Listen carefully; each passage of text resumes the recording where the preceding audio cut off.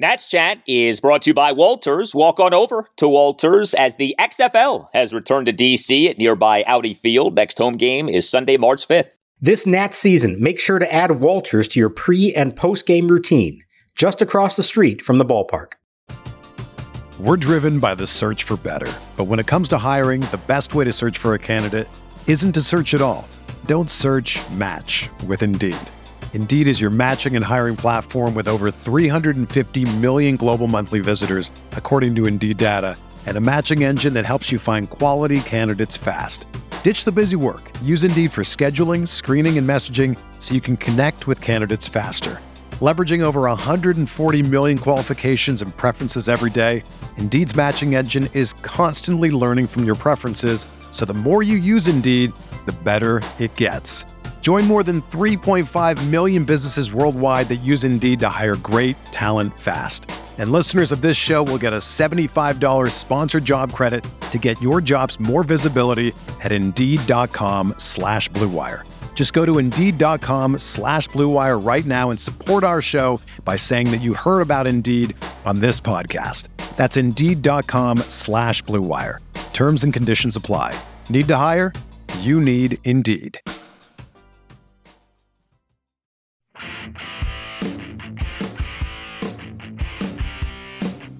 C.J. Abrams stands in. Lanky shortstop from the left side of the plate. Here's the wind by Wainwright. First pitch of the spring, swung on and fouled back behind the plate and out of play for strike one. We're underway at 1:08 here in Jupiter. It's 85 degrees. And welcome to Nats Chat for Monday, February 27th, 2023, along with MASNsports.com Nationals insider Mark Zuckerman, who is in West Palm Beach, Florida, site of National Spring Training. I'm Al Galdi, host of the Al Galdi podcast. Great to have you with us. Exhibition games have begun. Mackenzie Gore was the Nats starter for their Grapefruit League opener on Saturday afternoon. The pitch clocks have arrived. Mark Lerner was at Nats camp within the last week. We have plenty to get to. I went to Maryland. Mark went to Northwestern. I will not be mentioning the fact that Maryland knocked off number 21 Northwestern. Some might say dismantled number 21 Northwestern 75-59 in College Park on Sunday afternoon. You see, mentioning that would be a not so nice, low-class thing to do. So I will not be mentioning that game. Instead, I will say hello to my friend of many years, the great Mark Zuckerman. Hello, Mark. How are you? Well, hello, Al. I appreciate you not mentioning the outcome of that game. I won't mention the fact that Maryland students at that game are chanting overrated at Northwestern. What kind of bizarre world are we living in which Maryland fans find the need to chant that? I'm almost stunned they didn't storm the court after such an impressive win over a ranked opponent like that. I give them credit for holding back and not, making too big a deal out of what was obviously a gigantic win for the Terps. Well, after we tape this installment of the podcast, I'm headed down to College Park. We're going to engage in some couch burning, which is a time-honored College Park, Maryland tradition after big Maryland basketball win. So this qualifies as a big win. Hey, you guys were ranked. Our team was not. Remember that. When Northwestern wins a big game, we go to the library. That's the difference between the schools. I got you. Well, listen, Nats camp is going on. It's great to have actual games now to sink our teeth into. I know that there hasn't been a lot of hardcore news at Nats camp within the last, week or so, but we definitely, I think, have some interesting items to get into here. But, with the game starting in terms of Grapefruit League action and Cactus League action, really interesting. And I know the sample size is small, but pitch clocks have been all the rage over these last few days. And, I don't think anyone wants to overreact to what we are seeing. But boy, this feels like this could end up having the exact desired effect that baseball wants in terms of games moving in a much quicker fashion.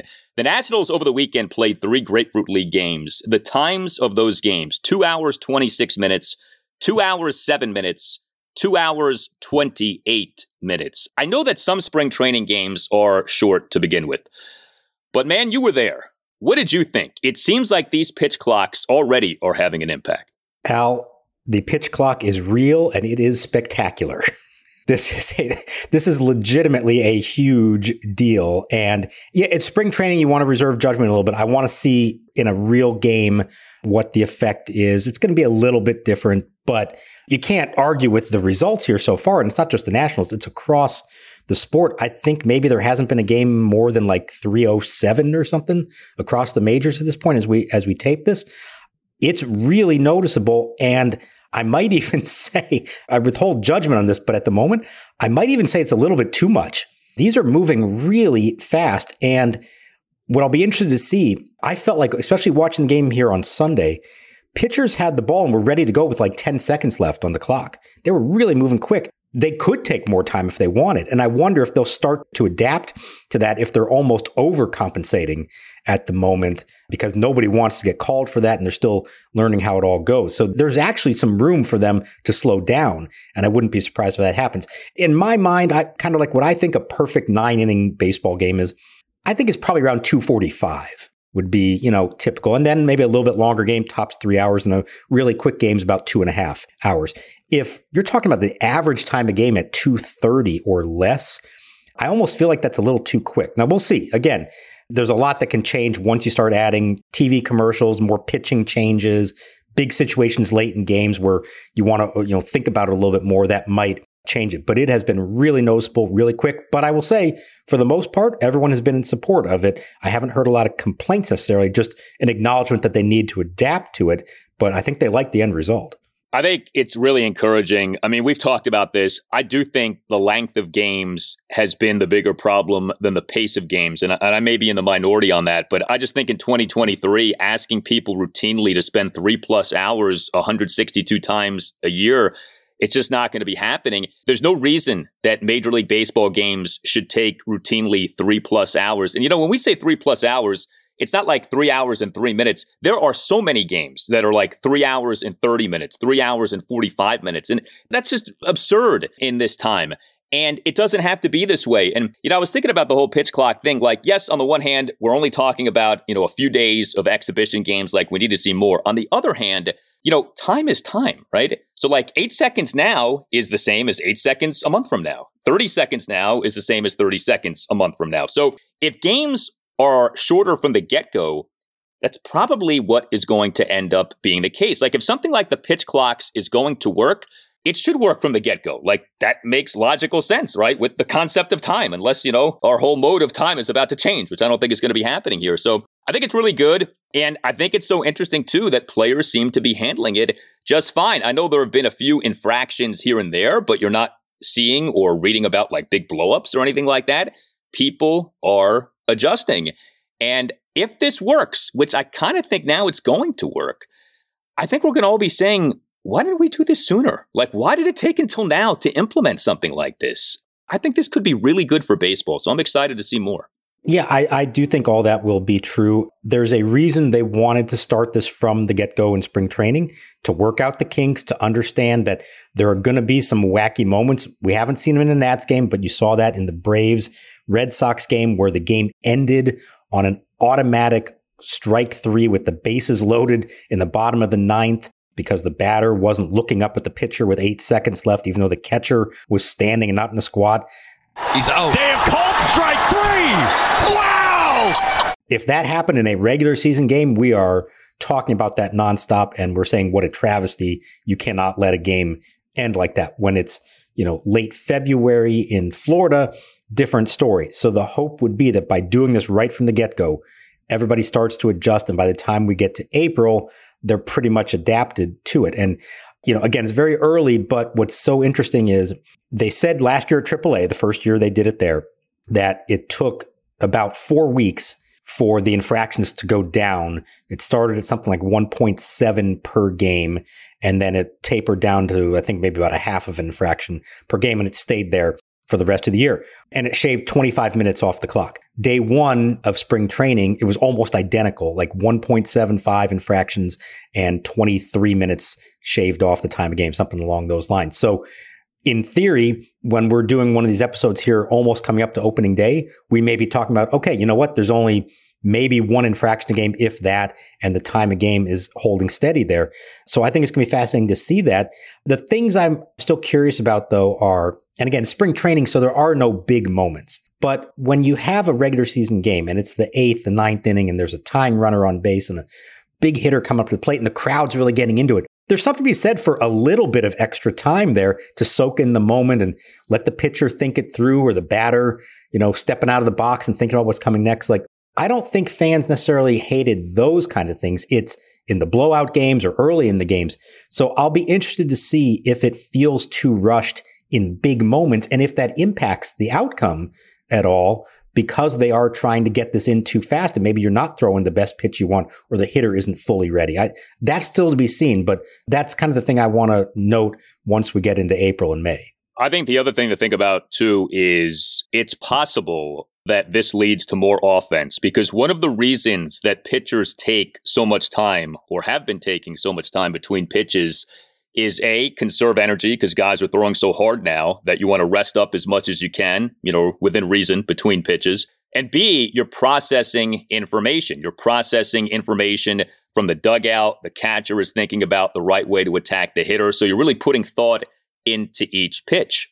If you're moving at a quicker pace, you're not going to be able to put in as much thought with each pitch, and you're not conserving as much energy between each pitch. So you think about it like, when you're at the gym, right? And let's say you're doing bench presses. There's a difference between waiting 3 minutes between each set and 1 minute between each set. Like, you're not going to be stronger the next set if you haven't waited as long. So I wonder about that. All these guys who are used to conserving energy and throwing, 95 plus on every pitch, let's say, all of a sudden, maybe that average 4-seam fastball velocity ticks down a bit. And maybe that makes things easier for batters. And maybe that does help to spice up offense this coming season. I think that's a possibility. We'll see. I'll trust you on the bench press analogy because that's your department, not mine. So I'll trust that you know what you're talking about there. But I get what you're saying. And this is another one I'm curious to see is, pitchers are only going 1-2 innings right now, the starters. Once we get to a point that they're going 5, 6, 7, does that come into play where the stamina issue maybe comes in? What I've actually seen here, and it's only 3 games so far, of course, but what I've actually seen is I think it's helping the pitchers, at least the Nationals pitchers, because you know what's happening? They are working fast and they don't have time to think about what am I going to do? They look for the sign, they throw the next pitch. They've only issued 5 walks in their first 26 innings. And again, small sample, 3 spring training games, but it's been very noticeable at how many strikes they're throwing, how few pitches they're throwing, and how little number of walks there have been. And I would not be surprised if that ties in a little bit with the pitch clock. It's the old Ray Miller mantra, work fast, throw strikes, change speeds. That was his philosophy in the 80s and 90s when he was a great pitching coach for the Orioles and the Pirates. And I think there's a little something to that. If you don't have too much time to overthink it, you control the pace of play as the pitcher, work fast, throw strikes. I think they go hand in hand. Well, one day, you, me, Roger Bernardina, and Stoney Garrett are going to all go weightlifting, and it's going to be the greatest session of a workout in the history of workout sessions. I can promise you that. Stoney Garrett, by the way, I saw that picture that the Nationals tweeted of him within the last few weeks. I think he is challenging Roger Bernardina for the greatest physique in Nationals history. Stoney Garrett has muscles in places most people don't even have places. The guy looks like $1 million. All respect to that guy. Davey already said he wants him to be his bodyguard. He doesn't know if he can hit or not, but if he can't, he wants him to take over as his bodyguard. Hey guys, it's Al Galdi for Window Nation. You know I love my analytics. Well, here are some stats for you. 43% of your utility bill is heating cost. You can save up to 30% on your heating cost with new Window Nation windows. Energy costs are rising. In Washington, D.C., energy costs are up 25% as compared to where they were at last year. It's not too late to address your high energy costs by getting yourself some new Window Nation windows and take advantage of Window Nation's off-season prices. Get 2 free windows with every 2 windows that you buy, plus pay 0 money down, make 0 payments, and get 0% financing for 24 months. That's 2 years, pay nothing. Call 866-90-NATION or visit windownation.com and make sure that you tell Window Nation that Al Galdi sent you. Are your current windows leaking? Hey, that can cause serious structural damage to your home and can cause mold to grow. Leaky windows can allow mold to grow inside your home completely unnoticed. Get yourself some new Window Nation windows. Call 866-90-NATION or visit windownation.com. That's 866-90-NATION or visit windownation.com. And tell Window Nation that you want what you heard about from Al Galdi. 2 free windows for every 2 windows that you buy, plus 0 money down, 0 payments, and 0% financing for 24 months. 866-90-NATION or windownation.com and tell Window Nation that Al Galdi sent you. We're driven by the search for better. But when it comes to hiring, the best way to search for a candidate isn't to search at all. Don't search, match with Indeed. Indeed is your matching and hiring platform with over 350 million global monthly visitors, according to Indeed data, and a matching engine that helps you find quality candidates fast. Ditch the busy work. Use Indeed for scheduling, screening, and messaging so you can connect with candidates faster.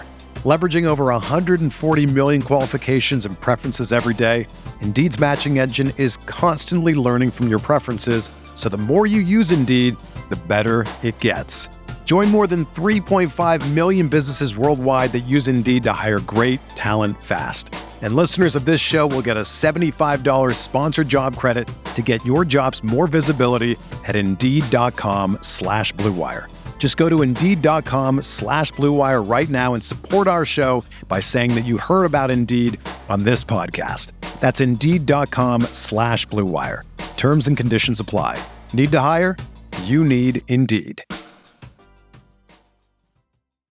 When you need mealtime inspiration, it's worth shopping Kroger, where you'll find over 30,000 mouth-watering choices that excite your inner foodie. And no matter what tasty choice you make, you'll enjoy our everyday low prices, plus extra ways to save, like digital coupons worth over $600 each week. You can also save up to $1 off per gallon at the pump with fuel points. More savings and more inspiring flavors make shopping Kroger worth it every time. Kroger, fresh for everyone. Fuel restrictions apply.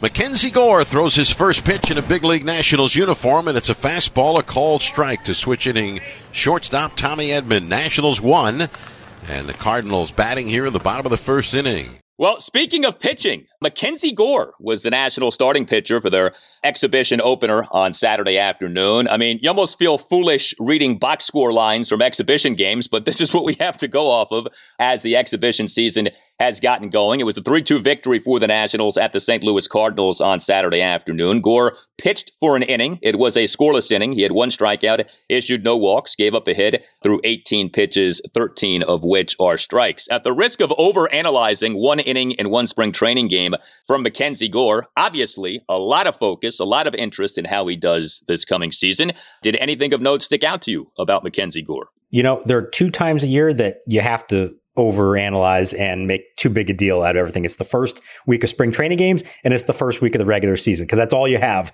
to work off of. So, of course, we're going to make a bigger deal out of everything as possible. I was really impressed with what I saw from Mackenzie Gore. He's facing the top of the Cardinals A lineup. So he's facing Edman, Goldschmidt, Arenado. He's throwing 95, 96. And what impressed me most is afterwards he said, when I told him that was the velocity, he said, yeah, that's pretty good, but I think there's probably still another tick or two up to go over the course of the spring. So this is a guy who has high expectations for himself. Everything I've seen of him so far suggests that he thinks of himself like a frontline, big-time, big league pitcher. Remember, we didn't get to see him at all last year because he was coming back from the injury. But everything everybody said about him from San Diego before he got hurt was this guy has the ability to be big-time.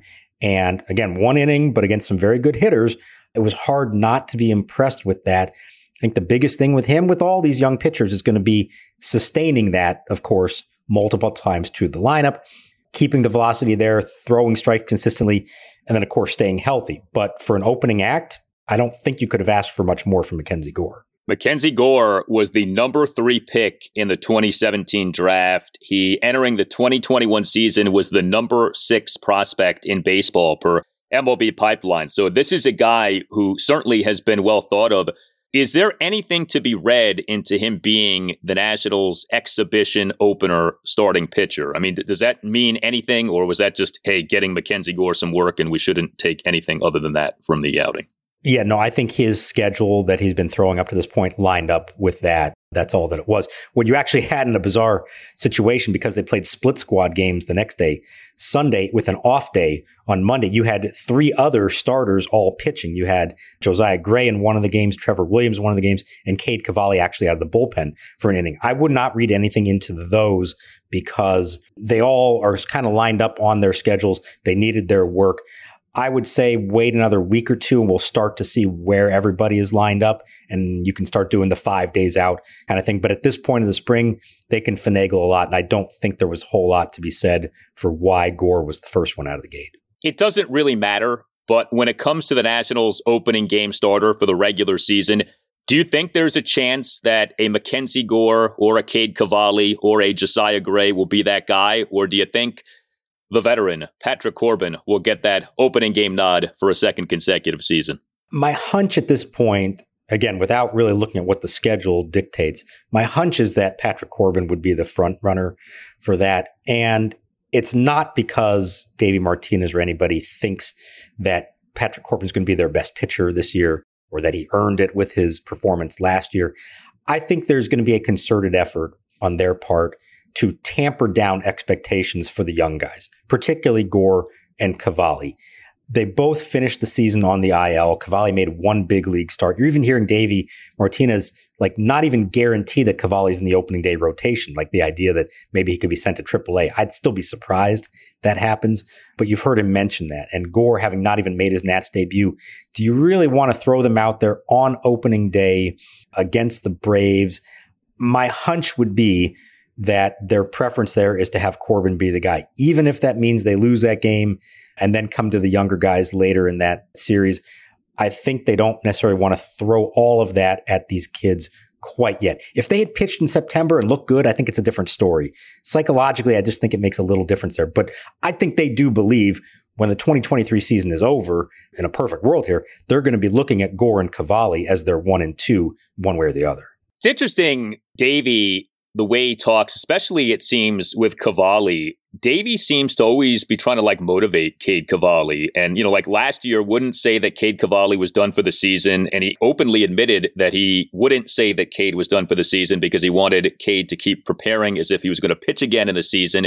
And now he's throwing out these little hints that, hey, maybe Cade Cavalli won't begin the regular season at the major league level, which would be not good and would sound alarm bells, I think. Okay. I mean, Cade Cavalli needs to be on the opening day major league roster. I wonder if Davey finds Cade Cavalli to be someone who needs to be motivated or something like that. It's kind of hard to ignore this, that Davey keeps doing this, trying to dangle little carrots in front of Cade Cavalli. Yeah, it could be. And, look, this kid was only drafted in 2020. It's not like he's been around that long. He's missed some time. Obviously, the injury last year. He struggled at times at AAA last year and then was very good for a while. They know how good he can be, but he's not a finished product yet. And unlike Gore, who had a 9-start stretch in the big leagues last year with a 1.5 ERA, Cavalli doesn't have that yet. So I could see how in their mind there's an argument that maybe you convince yourself, you know what, you could still use a little more fine-tuning just to make sure. We know he's on probably an innings count this year, so let's control his innings for a month or so at AAA. Again, I don't think that's going to happen. I think if Cade is healthy, making all his starts and looks fine, and assuming that none of the other candidates, and there aren't a whole lot of real quality candidates for another 5th starter, unless somebody really steps up, I think you're going to get to the end of the spring and say, yes, Cavalli is part of the opening day rotation. But there may be a little bit of motivational tactic there and not wanting him to get too comfortable and just assuming that everything's good. Yeah, it's funny with the Nats because obviously there are many questions about many things, but it actually feels like the opening game roster, I don't want to say is easy to predict, but I don't know how much actual competition for spots we have. And certainly you think about the rotation, that actually seems kind of set, doesn't it? With Corbin, Gore, Cavalli, Gray, and Trevor Williams, right? Is there really much competition for the 5 spots in the opening day rotation? Not if everyone's healthy. The other 4 besides Cavalli are locks, provided they're healthy. And Cavalli, like we just explained, you would think he's a part of it. The others who could be in the mix in theory, Willie Peralta, a veteran they brought in on a minor league deal. He actually did not look good in his debut. It was out of the bullpen. Chad Kuhl, we haven't seen yet. He's another minor league deal, but a guy with big league experience. I don't think they're looking at Paolo Espino, Corey Abbott. Those are sort of the fallbacks if everything else doesn't work out. So, yeah, I think they believe that those 5 are, for the most part, set. I think the lineup is probably in stone, maybe not the order, but who the 9 guys are. And I think probably at least 4 spots in the bullpen, if not 5, are close to locked up. So there are not a lot of spots up for grabs this spring. I think you're talking about a few bullpen spots and 1 or 2 bench spots. And that's really it. And that's surprising on a team coming off a 107-loss season. Wouldn't necessarily think that. But either because of young guys who they're committed to or a few veterans they went out and got this winter to fill specific holes, there's not a whole lot that's up for grabs right now. No, I mean, look, there aren't many options either, which is part of the issue. But yeah, it is kind of funny that it's kind of pretty easy to predict, certainly, that opening game rotation. Now, you mentioned the lineup. So again, we're trying to read a lot from a little here, but exhibition opener, CJ Abrams batted in the leadoff spot, Luis Garcia in the 2 spot, Joey Meneses in the 3 spot. And then in the 6-3 loss at the Mets on Sunday afternoon, as part of those 2 split squad games, you had Abrams in the 1 spot, Garcia in the 2 spot, Meneses in the 3 spot. Do you think that will be the top 3 for, Davey Martinez's every game lineup, give or take, over the course of this season? I mean, I like that. I think that makes sense. Abrams, Garcia, Meneses, you can sort of quibble with the order if you want, but those would seem to be 3 guys on whom you would like to rely this coming season.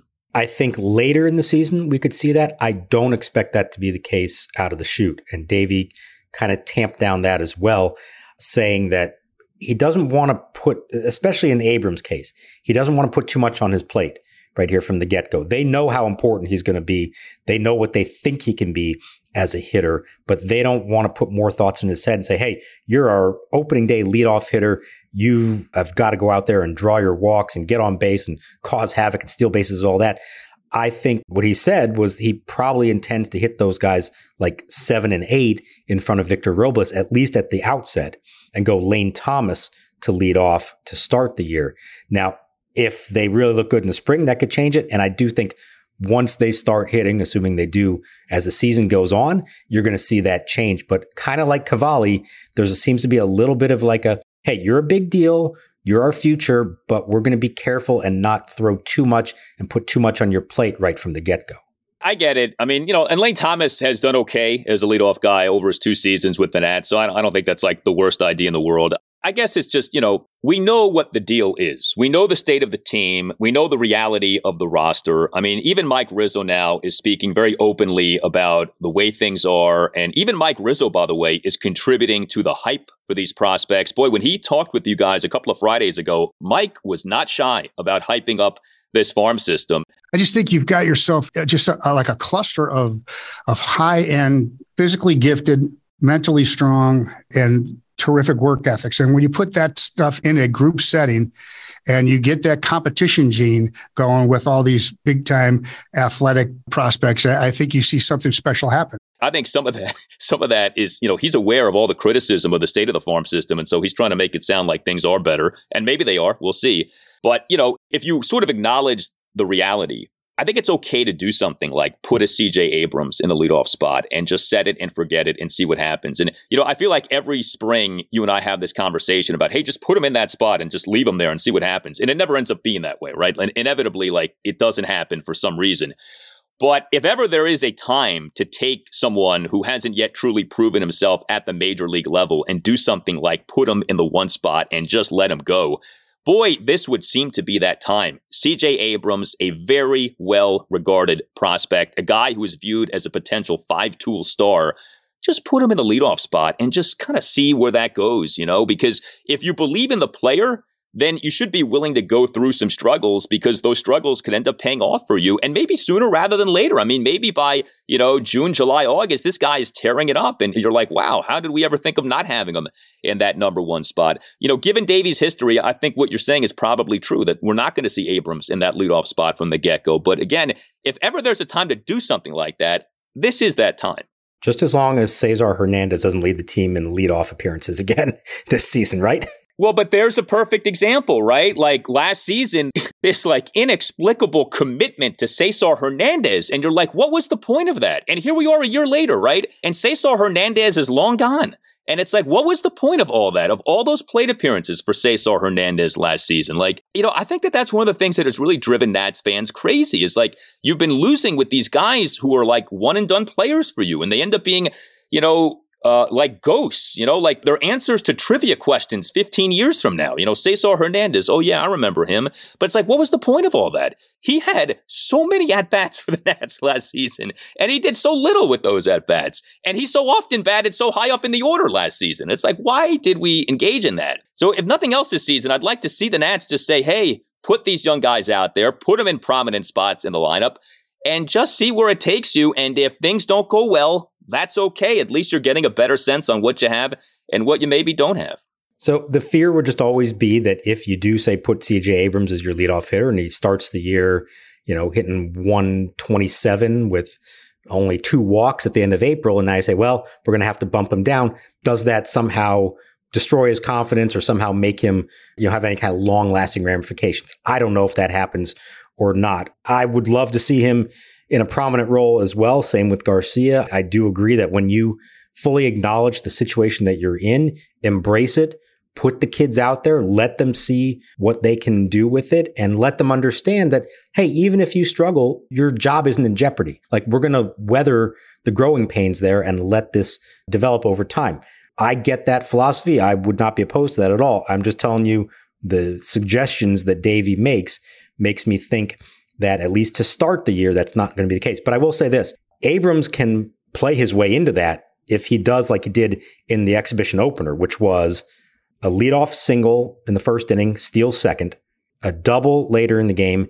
And this was the key one, he had a 3-2 count in his second at bat, gets a pitch that's up at the letters, takes it, starts to trot down to first base, assuming it's ball 4. It's actually called strike 3. When you go back and look at the plot, because they had the StatCast for that game, it was clearly a ball and it was high. Davey and everybody in the dugout said, hey, good at bat. Like, that's what we want from you. Be selective. If you're going to hit at the top of the lineup, you have to be able to take your walks. Hopefully he didn't take the result of that as a called third strike and let that get to him and say, well, I guess I do need to swing more. What they want from him is swinging less. Make sure you're swinging at the right pitches. So for one game, at least, that was a good sign of a guy who looked like a leadoff hitter, the way he approached those at bats. Yeah. And the way that I always kind of view the thing of you don't want to ruin a guy's confidence. So if Abrams struggles, you have to demote him in the lineup. I think if that's going to ruin a guy, then he's not the guy to begin with. If he's going to let that really mess with him that much, then he probably was not going to become the player who you want him to become. And I would think that a guy like CJ Abrams could handle something like that. But yeah, I mean, ideally, you don't want to put him in the 1 spot. He's awful. And then you have no choice but to put him in like the 8 spot. Like, that would not be the way that you want things to go. But again, you can have a lengthy leash with someone like an Abrams in a season like this one. Hey, are you a law firm partner or associate stuck in the minor leagues like Joey Fourbags Meneses? Your employer might be holding you back from your true potential. Maybe another law firm can get you what you need. More money, better support, better client contacts, or a better brand name. You need a better agent. You need Mason Kalfas. Mason Kalfas, he started Zenith Legal in 2015 to be the best legal recruiter in the nation, and he has succeeded. He has placed partners and associates at over half of the largest 100 law firms in the U.S. He specializes in working with lawyers at major law firms and government agencies such as the DOJ and SEC.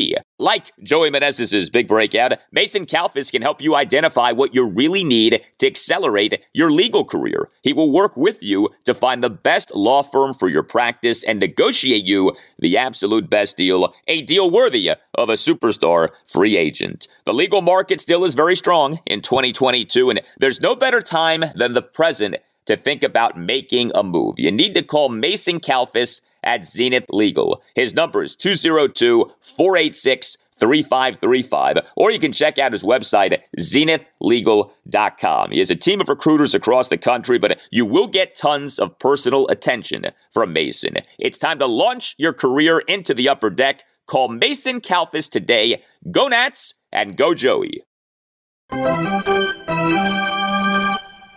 So Mark Lerner was at National Spring Training within the last week or so, and Mark Lerner on Sunday put out, I guess, a letter to fans along those lines. The sort of headline of the letter was "From the Desk of Mark D. Lerner," and it had to do with the Nationals on Sunday having their first home game of the spring training season, and Mark talked up the Nationals prospects and expressed optimism. And, that was very nice to read. And he thanked people for their condolences off the death of his father, Ted Lerner, within the last few weeks. But, it has been a long time since Mark Lerner has actually spoken to you guys. And I'm sure it was kind of a difficult circumstance. He shows up at Nats camp. What are you going to start bombarding him with questions about the rebuild off the passing of his father?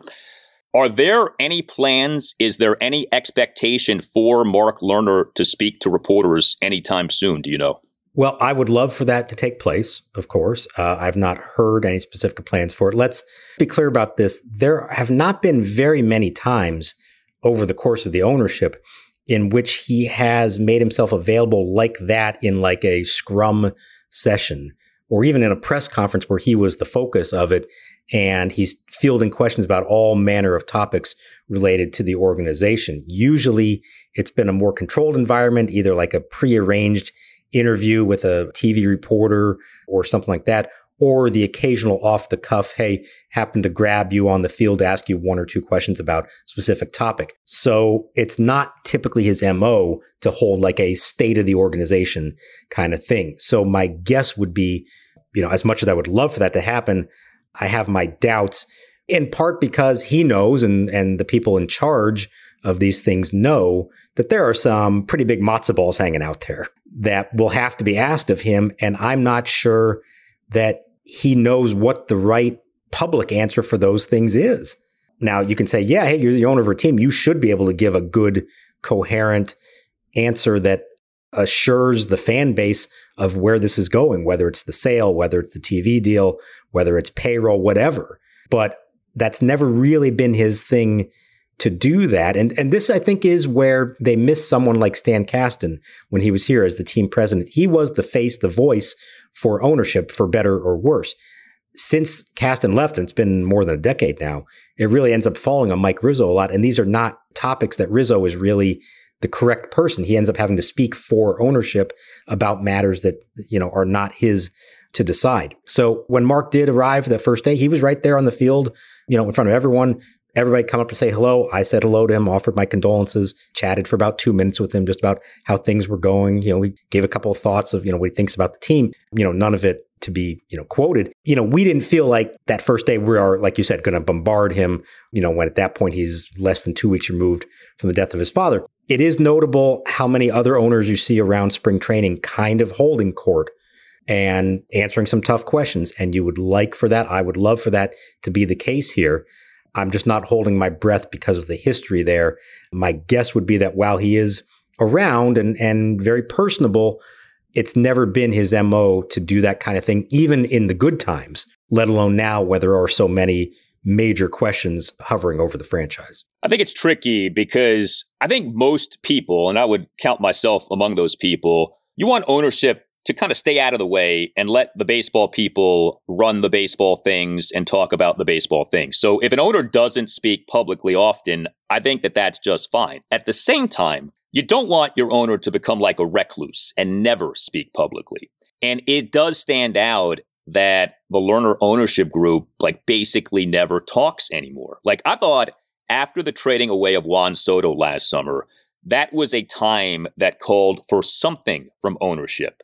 And, I didn't think that Mark Lerner had to get up at a podium and take questions for 45 minutes. But geez, you could have put out a statement saying, we understand this is a tough day. Here's why we're doing this. We have great faith in Mike Rizzo and Davey Martinez and, onward and upward. And instead, you got nothing. And, it's funny to me to hear you say that often Mike Rizzo was left to handle questions that are better suited for ownership.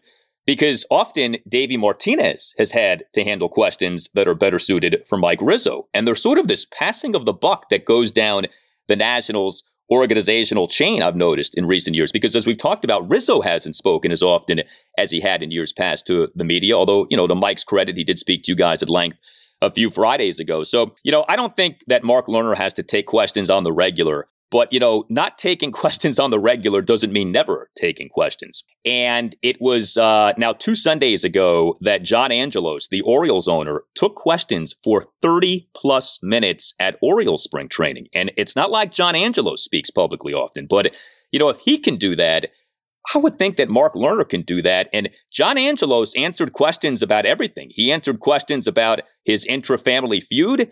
He answered questions about whether the Angelos family has plans to sell the Orioles. And by the way, John said basically no, which is not good news for the Nationals in terms of the Masson dispute and the Nationals potentially being sold. Although, to what extent John was being truthful, I think is hard to say, but that's another topic of conversation.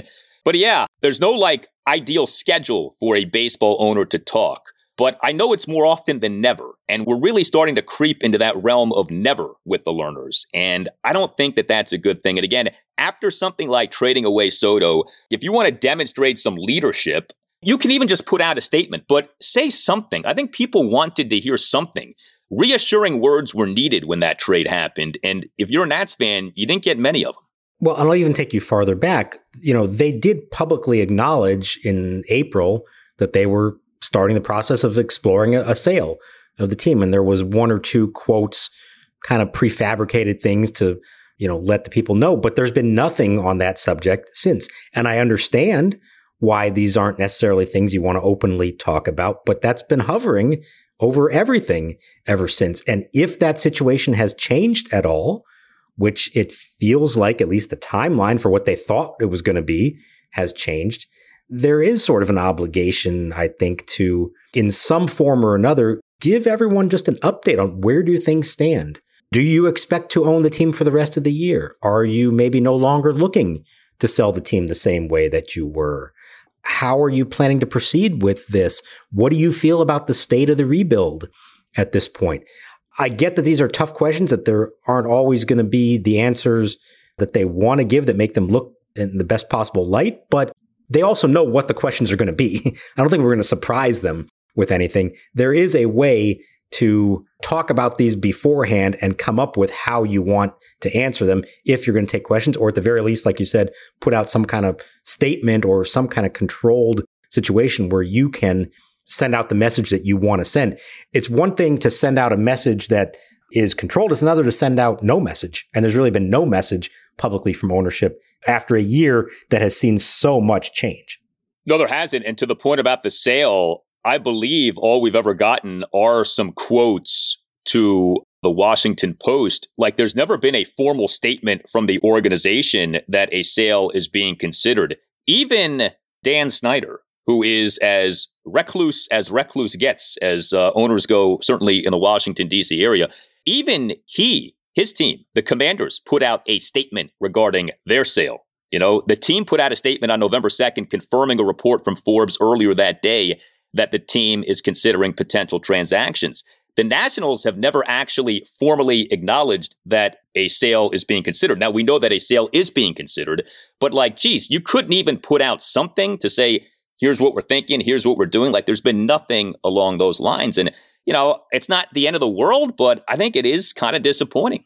Fans are pretty understanding, I think, for the most part, when a lot of these things are happening. And the ones who pay attention, all of you who listen to us all the time, you may not agree with it, but you understand what they're trying to do right now. But I think all that fans really deep down want, and I'm not speaking about this as a reporter. Obviously, as a reporter, you want as much as you can get, but it's really as a conduit to then inform fans of what's going on. And I think what fans just really want is some acknowledgement, some guidance about what their larger plan is here.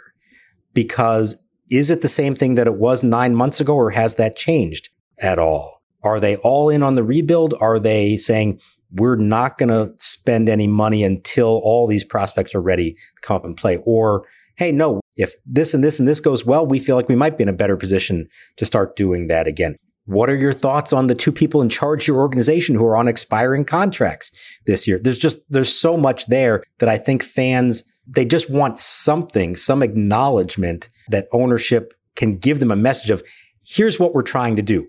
We're not there yet. It may take a while till we get there, but here's at least an outline of what we're trying to do.